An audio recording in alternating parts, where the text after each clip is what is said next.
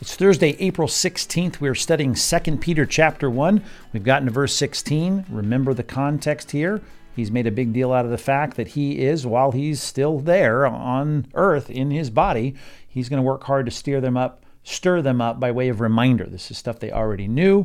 He knows his death is coming soon, and he reprises this strong verb here to make every effort so that after his departure, after he dies, they'll be able to recall all of these things. At any time, they'll have it. And so he's writing it. He's seeing this as his task. He's going to make every effort to utilize his gifts and the things that God has given him, the role that he's given him, to do the work of letting them know all this. And then we start our passage here. For we did not follow cleverly devised myths. This was not a myth.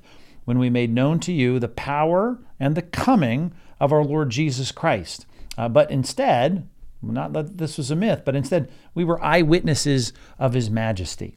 And again, as I told you last time, I want to just show you the very simple syntactical outline here, diagram. It's not going to make a huge difference in every case, but I like to see it visually this way. We're going to look at a couple of things here, the power and the coming of our Lord Jesus Christ, about them making it known. And I want to start just by making a big deal out of this, the for.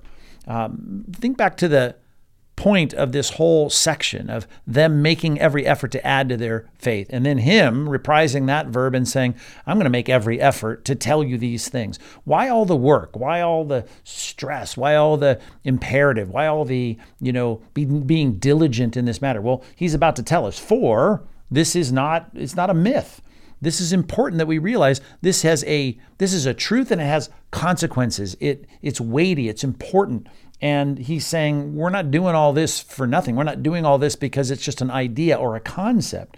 He says, and we should make a point out of this as well, when we made known to you, when we were eyewitnesses. We didn't follow this. We made known to you. We were witnesses of his majesty.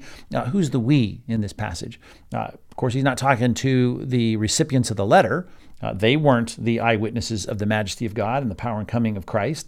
And they weren't making it known to themselves. We here, even though it's a letter that is addressed singularly, I should say, it's the authorship is noted as a singular author, Peter the apostle.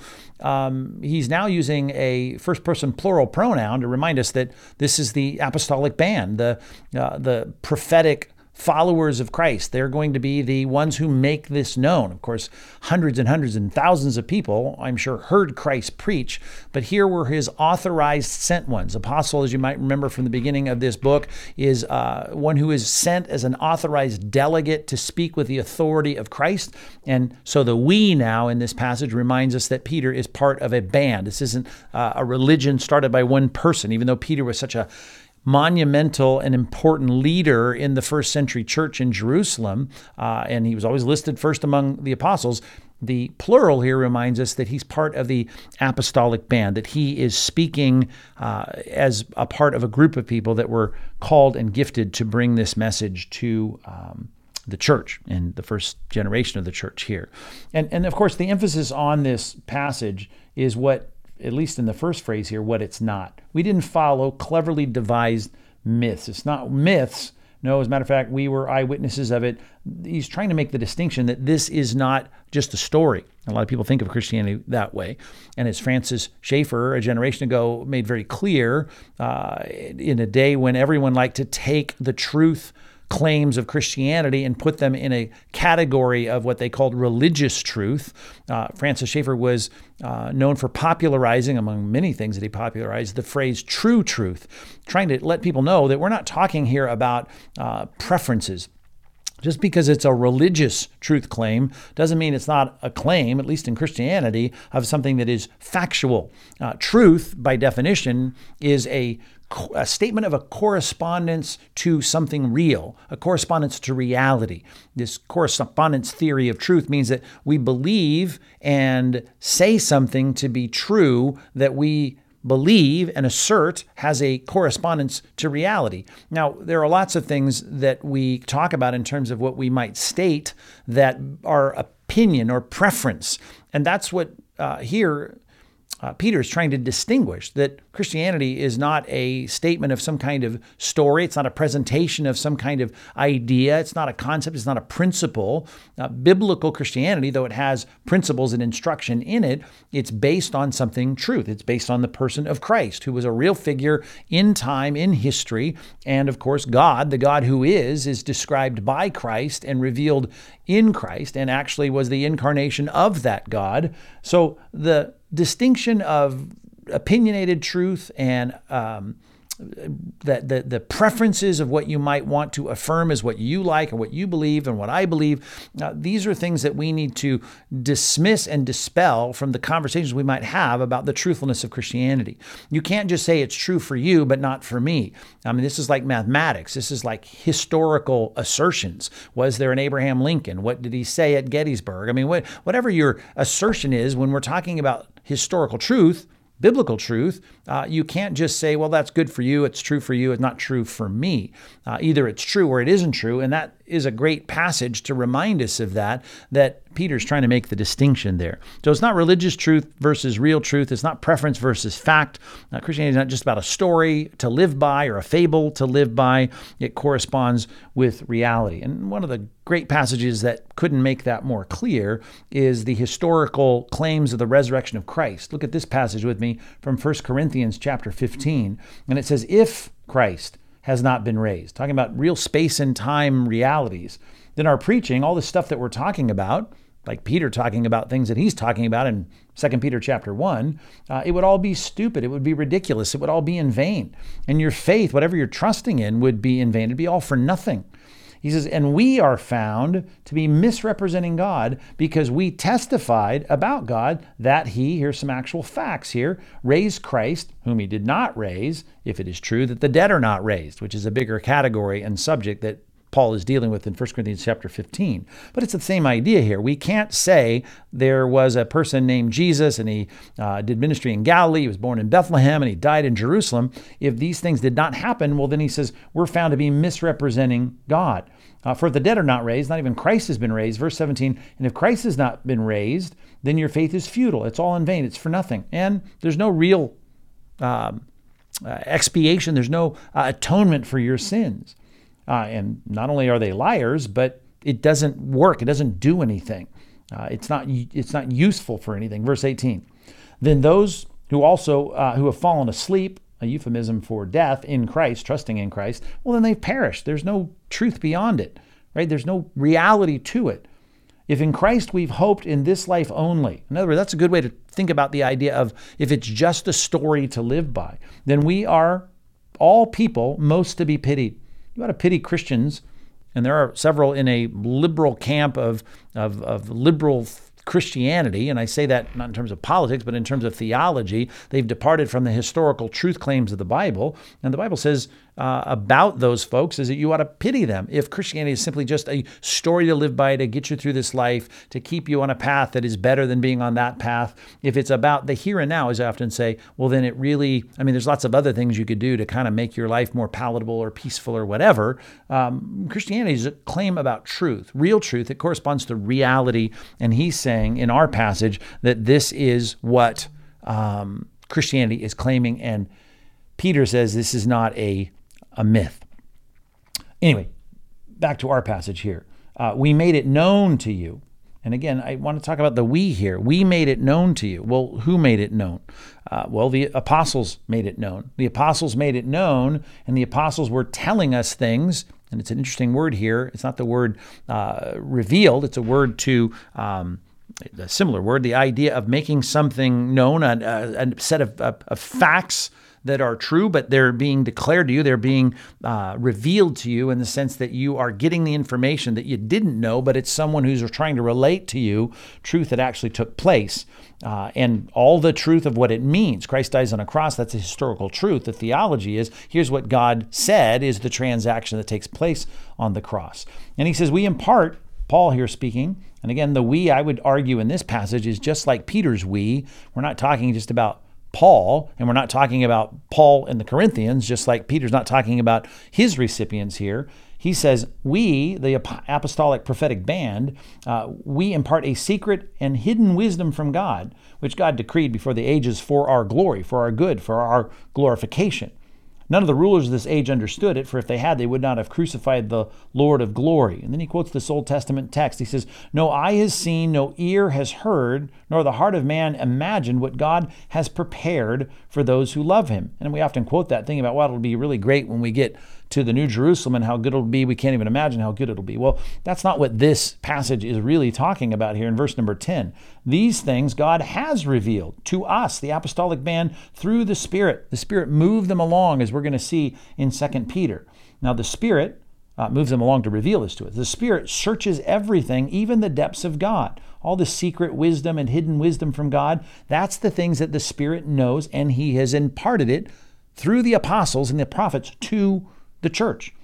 For who knows a person's thoughts except the spirit of that person which is in him? So also no one comprehends the thoughts of God except the Spirit of God. Now we have received, talking again, the we here, I think, goes back here to this we, which is the apostolic prophetic band of followers of Christ who now have been commissioned, given the authentication of miraculous signs, and they have received not the spirit of the world, they're not just trying to figure God out, but the Spirit who is from God, that we might understand the things freely given to us by God. And then the us here is not just the apostolic band, but the entire church. Of course, the apostles have been given this information for the good of the church, which is another text I'd like to show you here from Ephesians chapter 2. The myths are not what Peter's message is based on. It's based on facts. He's about to talk about that in terms of being an eyewitness. But all of that apostolic band is for the good of the church.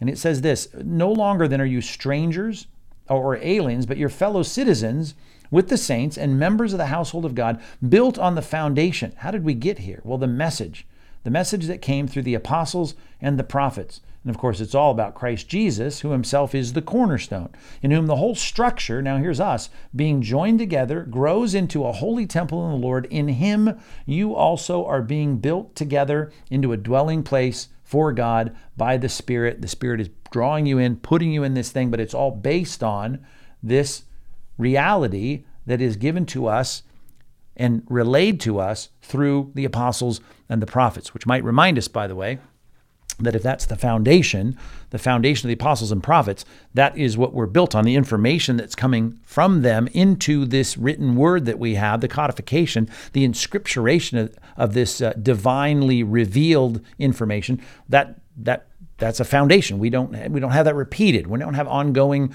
revelation. We have the truth once for all delivered to the saints. This last book of the New Testament, the book of Revelation, really makes that point clear in the end of the book, that this is the finality of God's revelation to us in this time, in this dispensation, if you will. And it's important for us to know that, and that we understand that the foundation of the apostles and prophets are where we get this information. And it comes to them through Christ and through God's Spirit. And he lets us know, and along with the other apostles in the New Testament that write the New Testament, of a couple of things here. The power and the coming of our Lord Jesus. In the text it says the power, of course, the miraculous signs of Christ were in time and space. They were performed, and then they were related to us through the pen or the quills, the writings of the apostles. And it says in John 10, look at this text, John 10, 25 through 27, that these were all there to bear witness about Christ. The works that I do in my Father's name bear witness about me. You do not believe because you're not among my sheep. My sheep hear my voice, and I know them, and they follow me.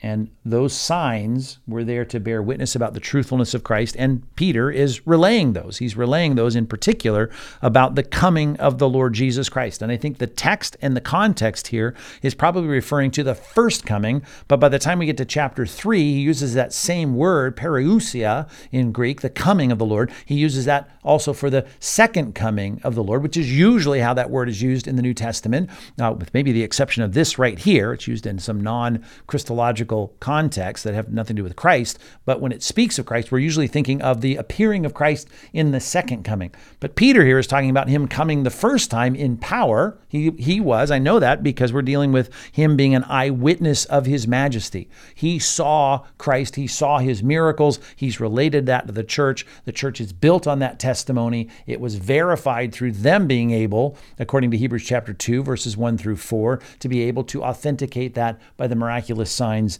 that they did. They made it known, the power and the coming of the Lord Jesus Christ, but we, not a myth, instead were eyewitnesses of his majesty.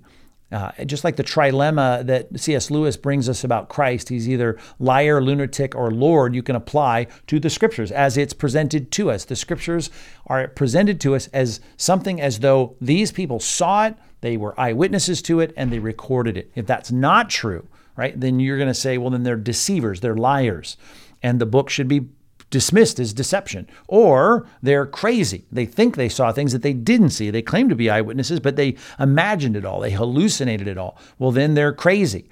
And we should dismiss the book as a crazy book, a book of people's musings about things that didn't happen. Or just like the trilemma of C.S. Lewis about Christ, he's either a liar, a lunatic, or he's the Lord. Same thing about the Scripture. We look at those three options. It's either deceptive or it's hallucinating realities that are non-realities that they think are real, and we should dismiss it in those two categories, or it is God's revealed truth. It is the historic truth that has the historic meanings that are given to us through the pen of the apostles. So much more I wanted to say about that, and really maybe I can just leave you with this one passage here. I'll read this from 1 Thessalonians chapter 2, verse 13. If this is true, if this is the truth, well, then we ought to thank God whenever we see us or anyone else receive that word of God, which is heard from us, preached in the first century and recorded for us throughout and available to all successive generations, that we accept it, great word dekomai, that we embrace it, we welcome it,